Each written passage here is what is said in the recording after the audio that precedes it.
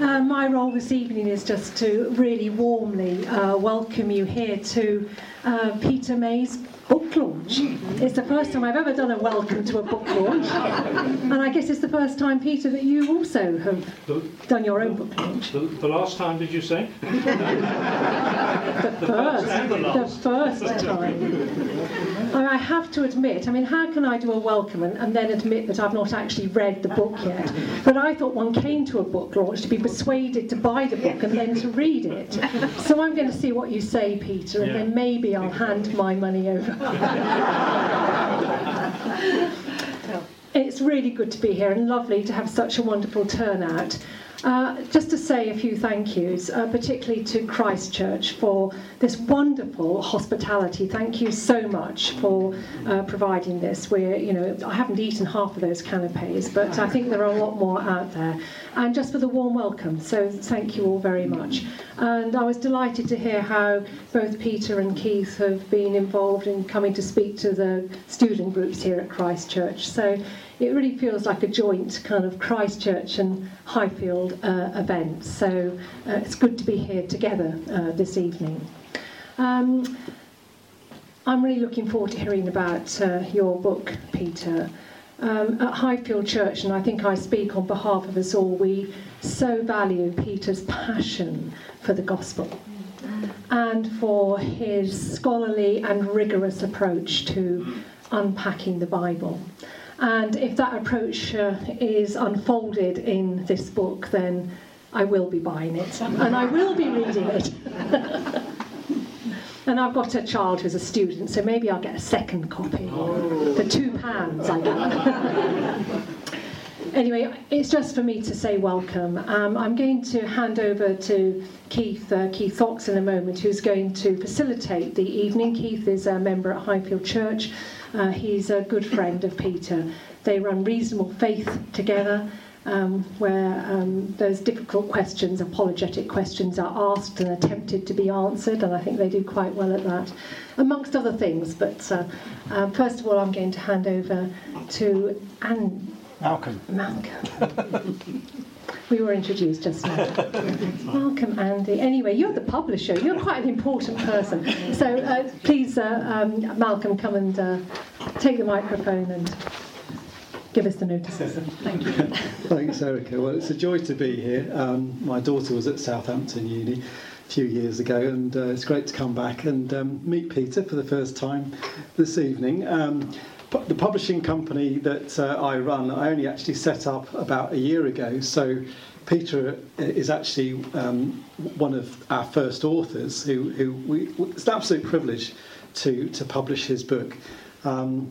I've got Nick Pollard to thank for making the connection. Nick and I worked together when I was at Authentic for many years, and we're involved in a number of different projects together. So thank you, Nick, publicly for passing on the information. And also, I'd just like to say, I'm not going to say very much, but just to say that if you do end up buying a copy of the book tonight, which I'm sure you will, because they're at such a fantastic price over there, much cheaper than the internet, it would be great if you could post a review on Amazon. Now, the reason I say that is I'm not a great fan of Amazon, I have to say, but it does make a difference in terms of the overall publicity and the way that the book gets out there generally, because shops like Waterstones take note of the Amazon charts. So the higher we can get it up in the charts, the more chance of a wider distribution. And obviously we want a book like this to be on every high street store. We don't just want it to be sold online. So if you could post a review, hopefully a good review, that would be even better, which I'm sure it will be for a book like this. So without further ado, I'm going to hand over to Keith for the rest of the evening. And Peter, of course. Peter. You were going to say something about tweeting. And tweeting, yes. The more social media, tweeting, posting on Facebook, anything like that you can do, the better. So get your hashtags, the search for God, or just search for God would be the one to use. Well, thank you, everybody. It's a pleasure to be here this evening, and to my role really is just to facilitate, to get Peter talking. So I might as well.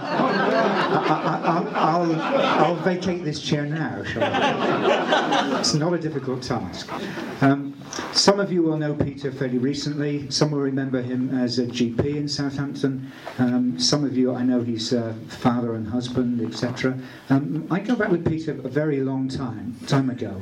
I first met Peter when I was a student, when he was assigned to my college, Jesus College in Cambridge, as our assistant missioner, working for the UCCF. And I think we saw some of these ideas put into practice to actually great effect during that John Stott mission there. So this is not just theory, this is something that's been worked out over many years. And I get the feeling as I read this that some of these things have been thought about for a long time, Peter. This has been a long time in gestation, this book? Oh, I mean, the Jesus College mission, I think, is this on?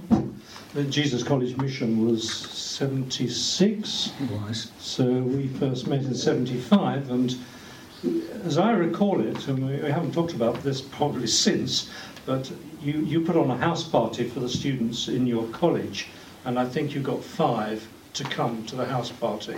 Yeah, that was a good number. This is a college of what was then 300 blokes. I imagine it's changed both number and variety since. 150 blokes now and 150 women. Yes. And so we just had a weekend of looking at the issues, very much the issues that underlie this book. And these 5 guys, they really bought the packet. And so they went back and planned their mission week. And they organised lunch, tea and supper dialogues consecutively for 5 days. And I've never been so near to a mental breakdown. I really did push myself to the limit. My mind was just racing. I couldn't sleep, I couldn't settle. But each one lasted 2 hours. Some of them perhaps stopped after 1 hour. They brought into the different groups. So we had the geographers, and we had the mathematicians, and we had the scientists, and we had the hockey players and the rugby lot, and then we had just a general sports evening, wasn't it? And what was that lovely old room? Was it the Prioress's room? Prioress's room, and they got a crate of beer and they put it in the middle of the floor. Everyone sat around in a circle, and when they wanted another beer, you just got up and got it.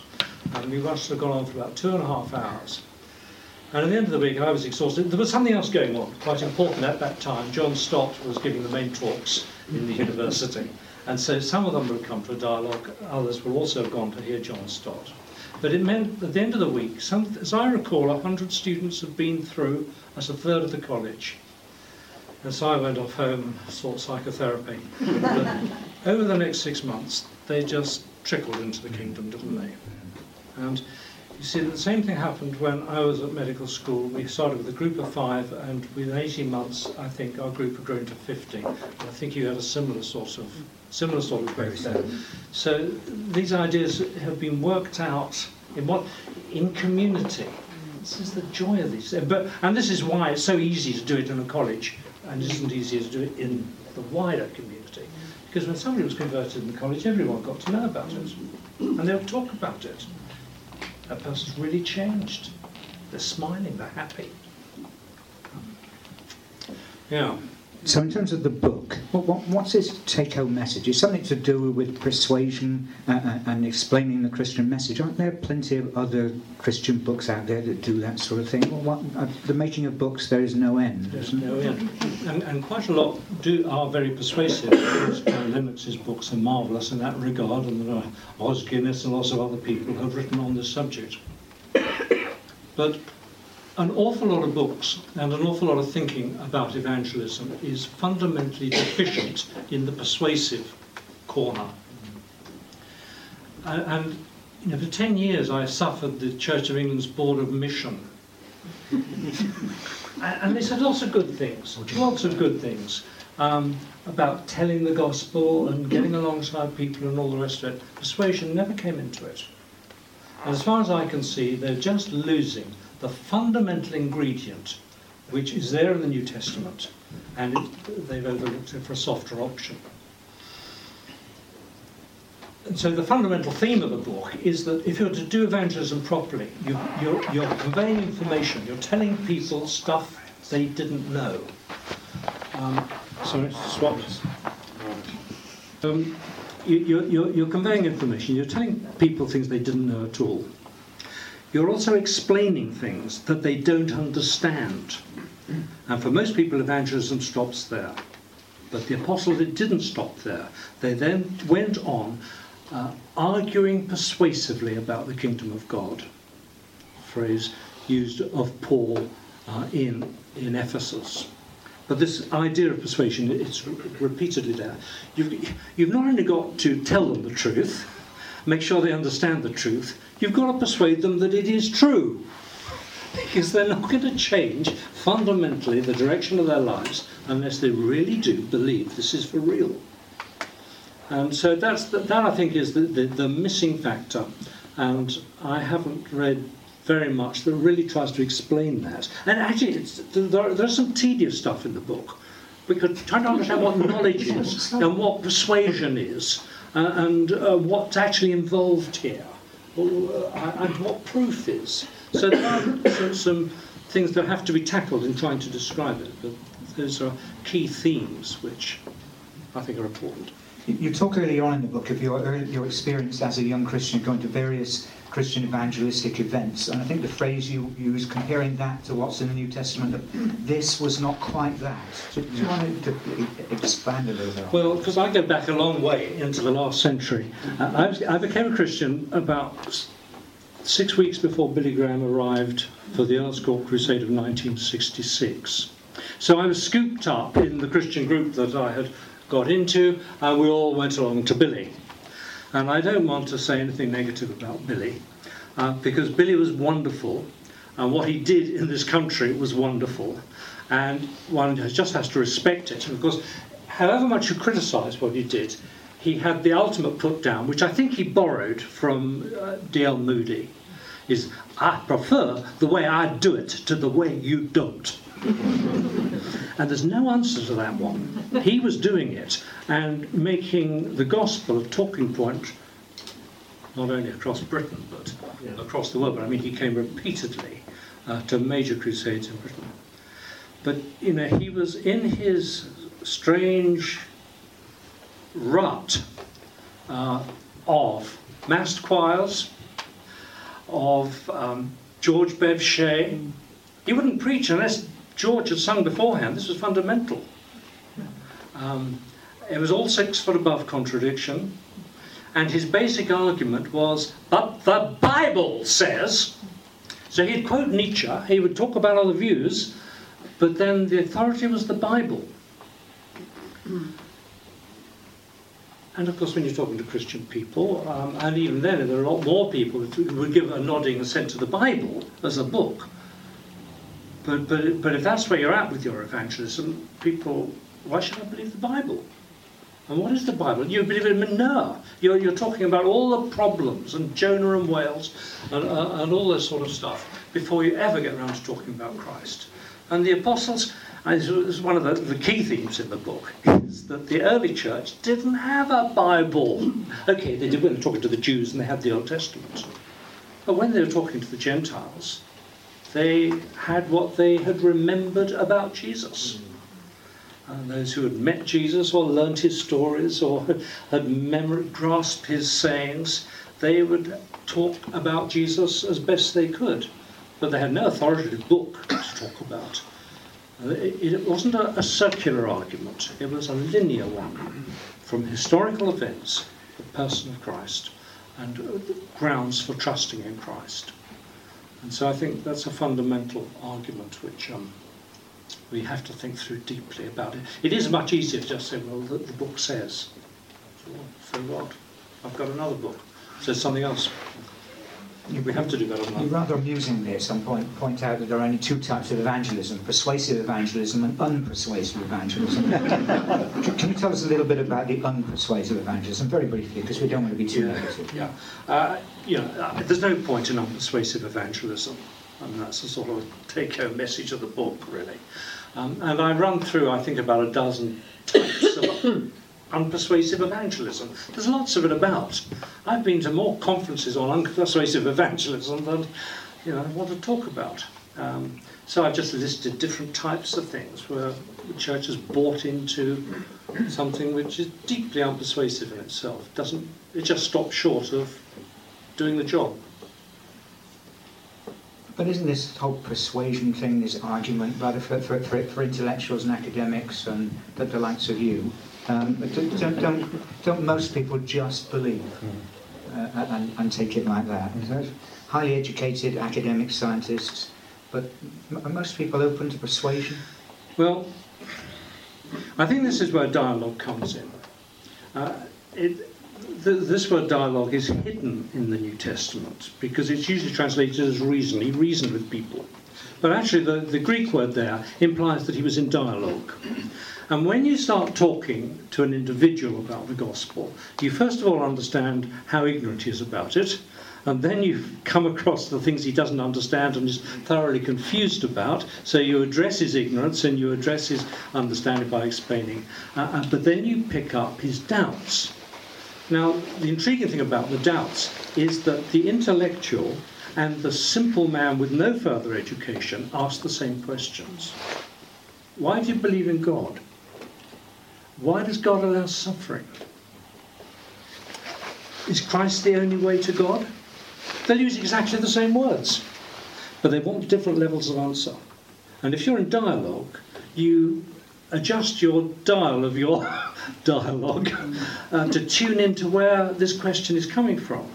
And some people want very simple, basic answers to their questions. Others want very tedious and involved PhD-style answers. And this is one of the reasons why Paul says you go to the Jews, and Greeks to the Greeks, and you can extrapolate that students to students.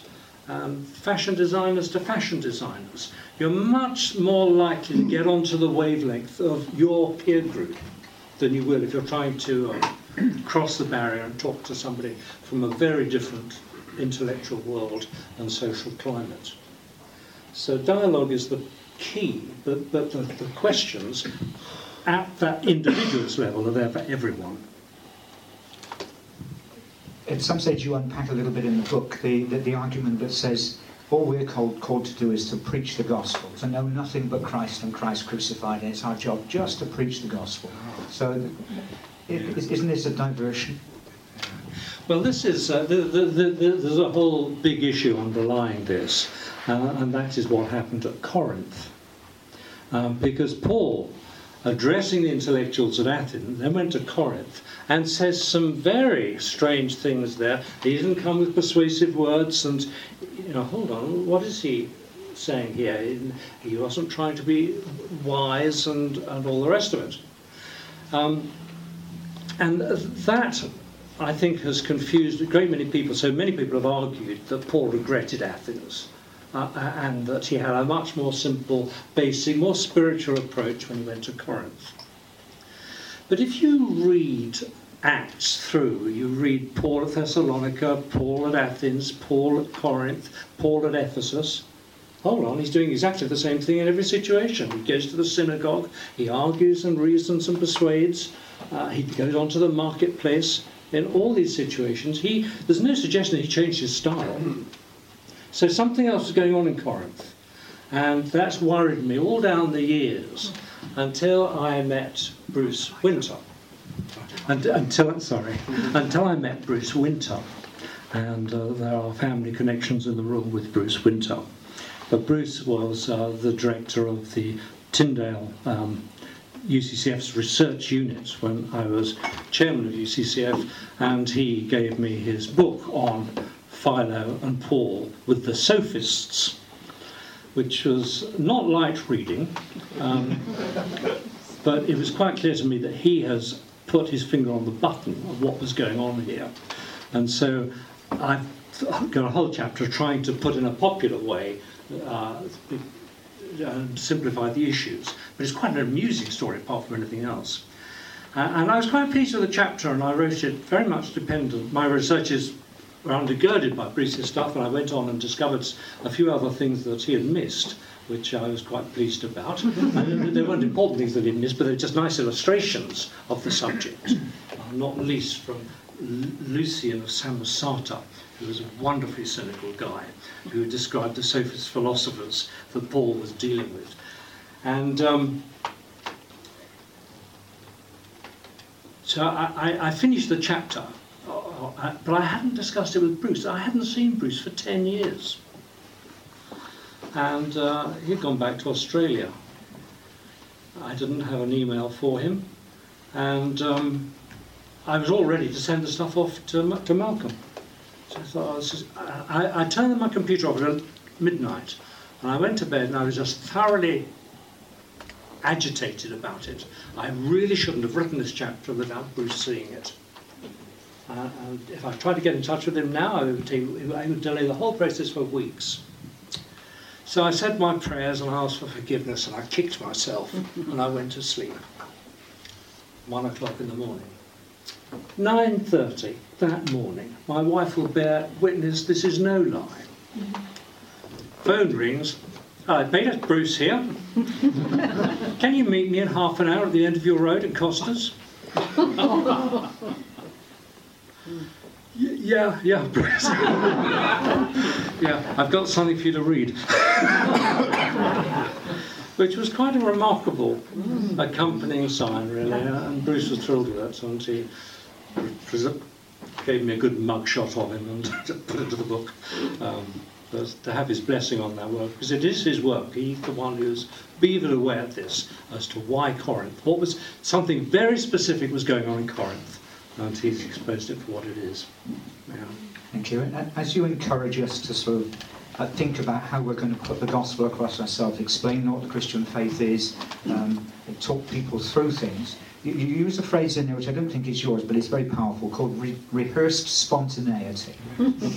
Can you, that sort of oxymoron, can you there must be some people, well, I know there are some people here who remember Chapo. How many Chapo fans are here? Yes, there's a little cluster of them. Nick and I worked with him a lot in the 1980s. And Chapo was full of one-liners that were great. And he used to say, the reason you don't talk to people about the gospel is that God knows you'll only muck it up. He said, and his answer to that was rehearse spontaneity. He said, I've got the most evangelised cat in Australia. I'm always evangelising the cat. I'm working out how to say this, and the cat just sits there looking, listening intently. And you know, I think that's right. I think when you need, when you're lying in the bath or whatever, to just mull over. If somebody says to me, "Can you just explain the Christian gospel to me?" Because some of us have great difficulty knowing, hold on, where do I start? And what order do I put things in? And where do I finish up? And what's really important to include and what is peripheral and can be left to one side? And assuming that I haven't got 3 hours to do this, I've got 2 or 3 minutes. Can I actually make a coherent case for Christ with a guy on the bus or the train or whatever in a few minutes? So there's lots of chapoisms in the book. You'll be pleased to see, Nick. and your 5 points in the chapoism? God, man, God, what if you do, what if you don't? Read the book to find out. It starts at the right place, and it puts the things in the right order. That we believe in God. There's something about man and man's plight. We need to address that. And then you talk about God revealing himself in Christ and going to the cross for our forgiveness. And you've got to respond. What if you do and what if you don't? You can do it the other way around if you like. I think it's better to talk about the positive thing first, and then say there's a flip side to this. You're cut off from the God who made you, and you're going to be accountable to him. So, I mean, that can be said in a few seconds. God, man, God, what if I do, what if I do? You can unpack it into 5 one-hour lectures if you want. But depending on your train ride, you can judge it accordingly. But I think it's just a simple chapo And structure. it's really helpful as those 5. And you say you can do 10 seconds on each one and you're done. And it doesn't require a napkin. You've got to write things down and do drawings on, which was another common approach.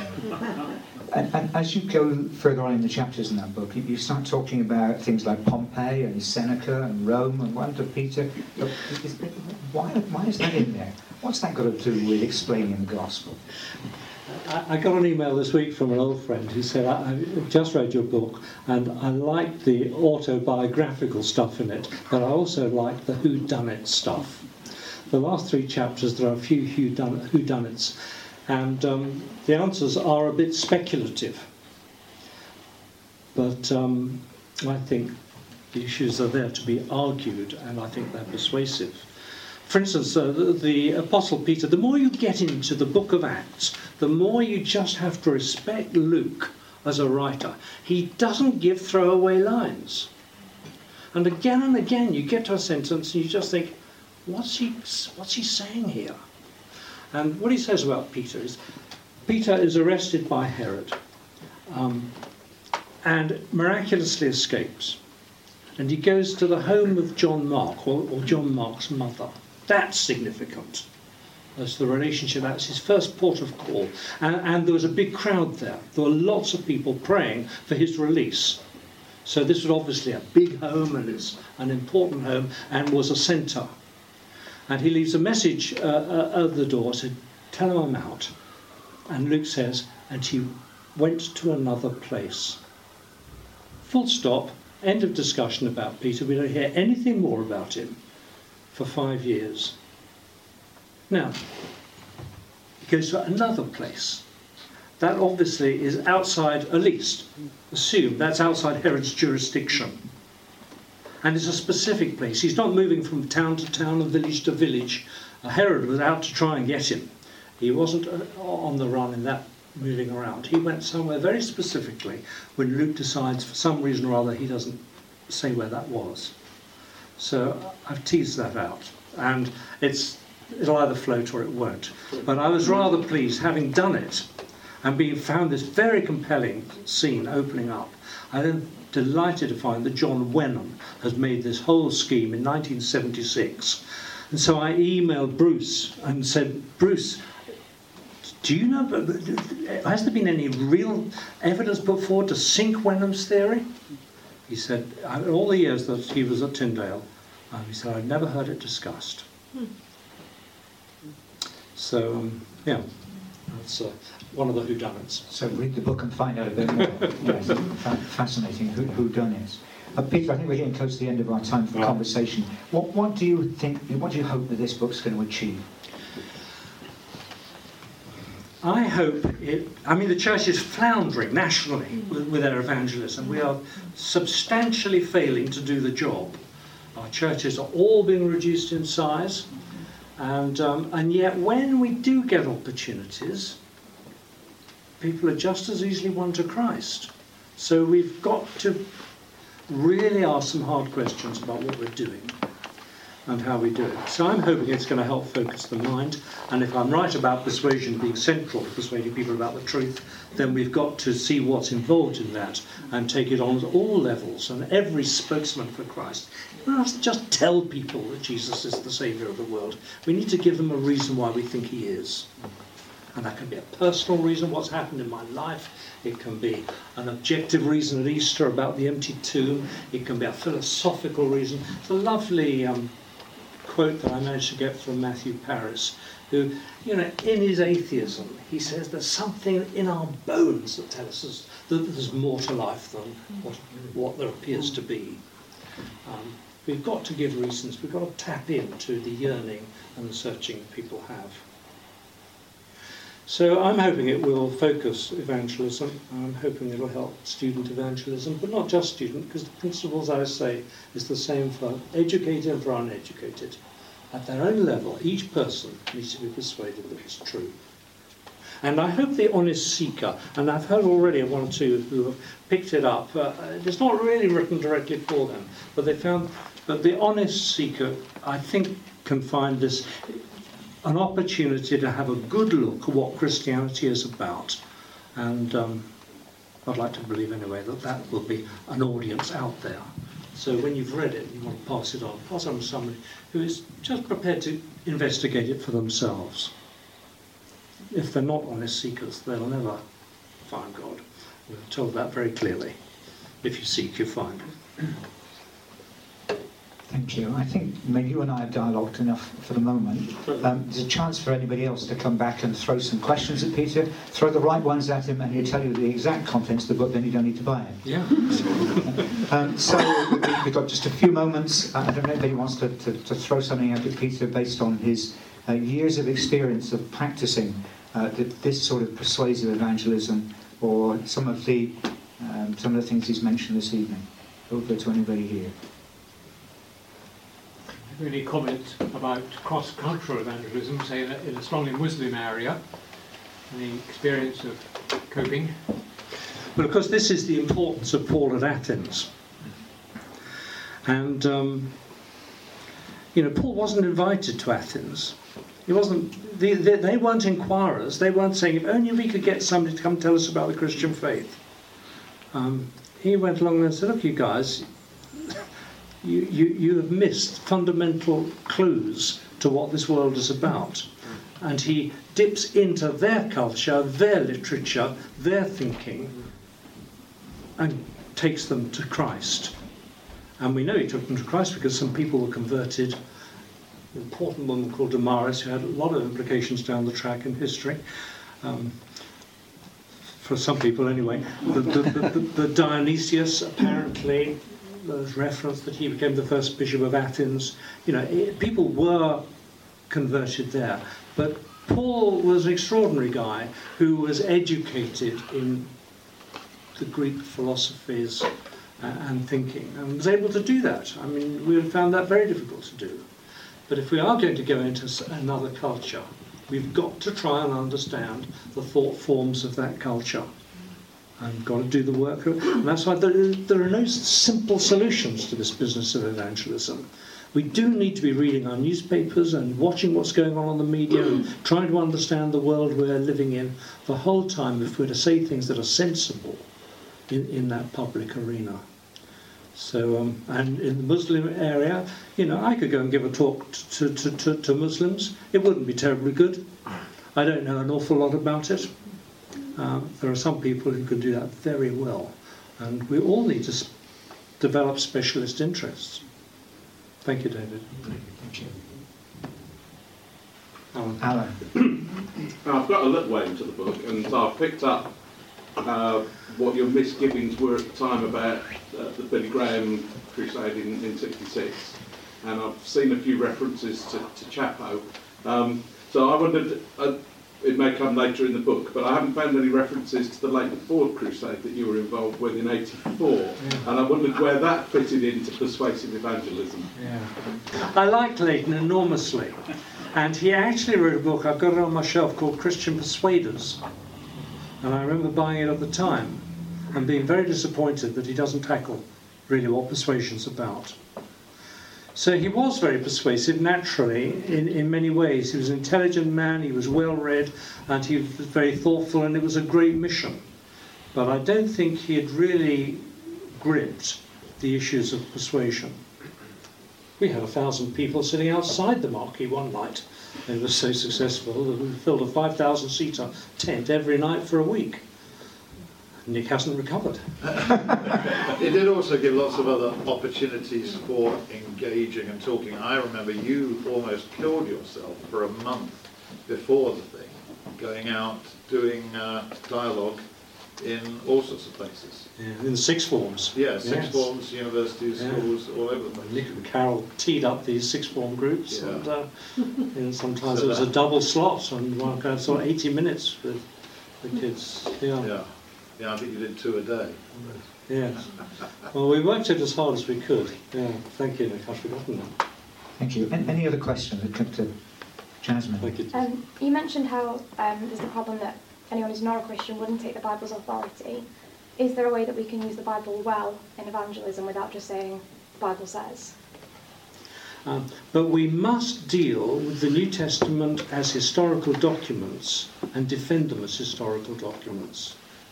and we need to have some idea of the process that led to them being formed, and so that we can say with confidence that this is, and we can make, general statements. Jesus generally taught this. We're not going to be challenged about much of the nitty-gritty things. Many of the sayings are highly memorable. The Sabbath was made for man, and not man for the Sabbath. Rhythmic sentences. Lay up for yourself treasure on earth, if you lay up treasure on earth, moth and rust corrupt, thieves break in and steal. But lay up treasure in heaven, moth and rust do not corrupt, thieves will not break in and steal. But where your treasure is, there will your heart be also. Jesus taught so that people remembered his sayings. And that's true in the parables. They're often rhythmic, in concise verses, and enormous economy of words. So, we've got to take people back to the historical data about Jesus, which is there in the Gospels and in the book of Acts.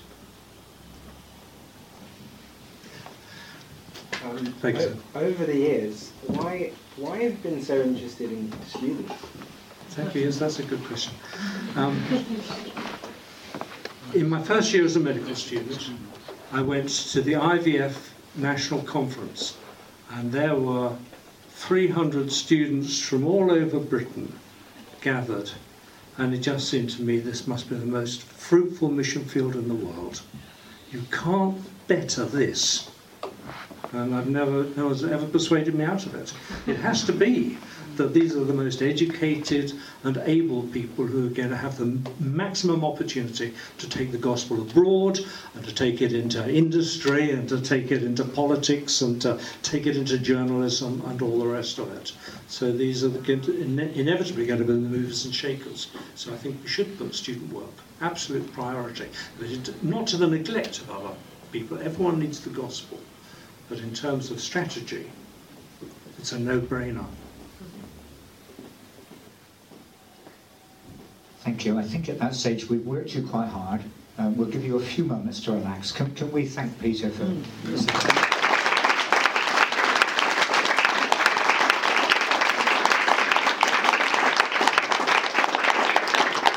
Thank you for coming. I'm very grateful. And I'm going to hand over to Orlando to do the final bit of hard sell to persuade you to buy the book if you haven't been persuaded already.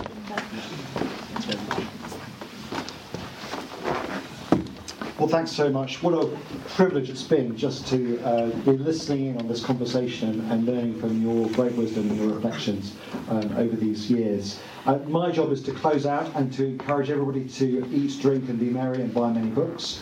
I should say, there are lots of things to eat and lots of things to drink, and I'm sure there are many books to buy as well. I'm just looking at piles over there.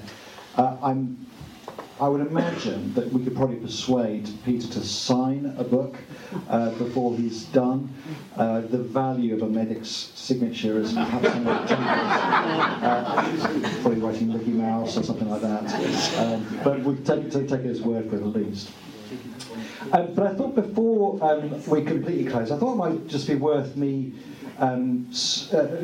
just giving a couple of reflections, having actually read the book.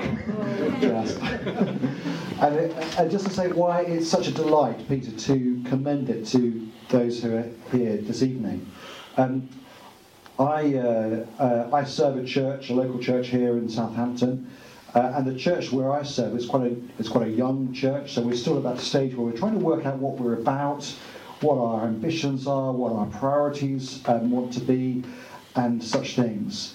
And one of the verses in the New Testament we keep on coming back to is some verses from the Apostle Paul in Philippians chapter 1, where he's giving something of his aspiration for the church in Philippi. We have this picture towards the end of that chapter of Paul virtually waiting by his telephone or by his letterbox or in front of his screen watching his inbox, longing to hear news of the Philippian Christians. And he's very specific about the news he wants to hear from them. He's got a very clear plan of what he wants to hear.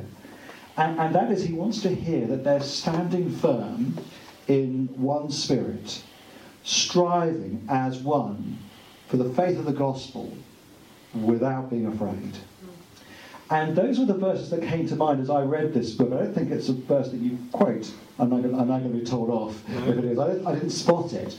But it was a verse that I was drawn to in my mind as I read this, because I found myself thinking that if people I know, if Christians around this country actually took on board some of the material of this book, we would be many steps further along the line to seeing Paul's aspiration for our churches realised. And I thought I might just tell you why I thought that.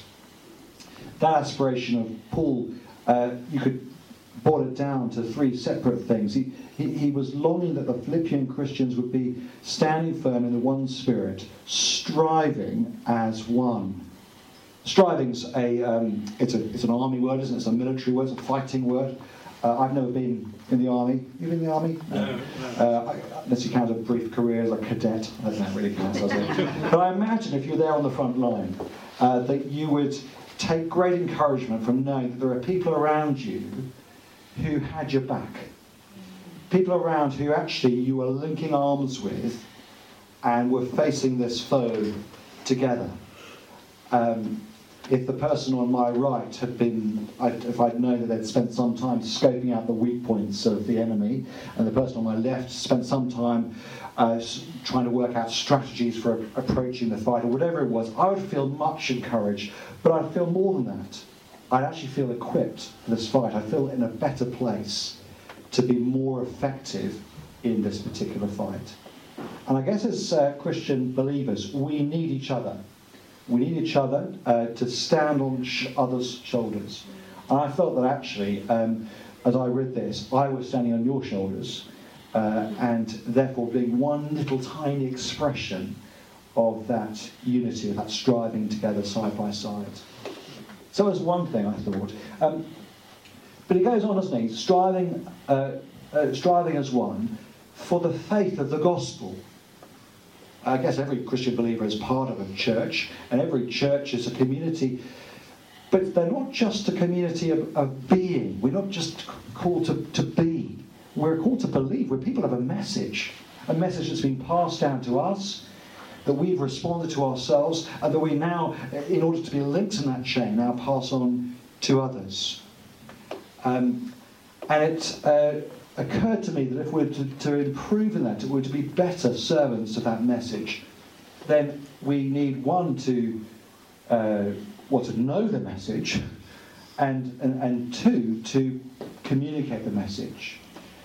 I think the best book on knowing the message is Chapo's book, Know and Tell the Gospel, which actually you summarise some of it here, which is quite useful. So it's all in here. I had the privilege of working with Chapo. For a year, I had this extraordinary job. I was a sort of substitute evangelist for Chapo. So the conversation would go, "Hello, can Chapo come and preach at our mission?"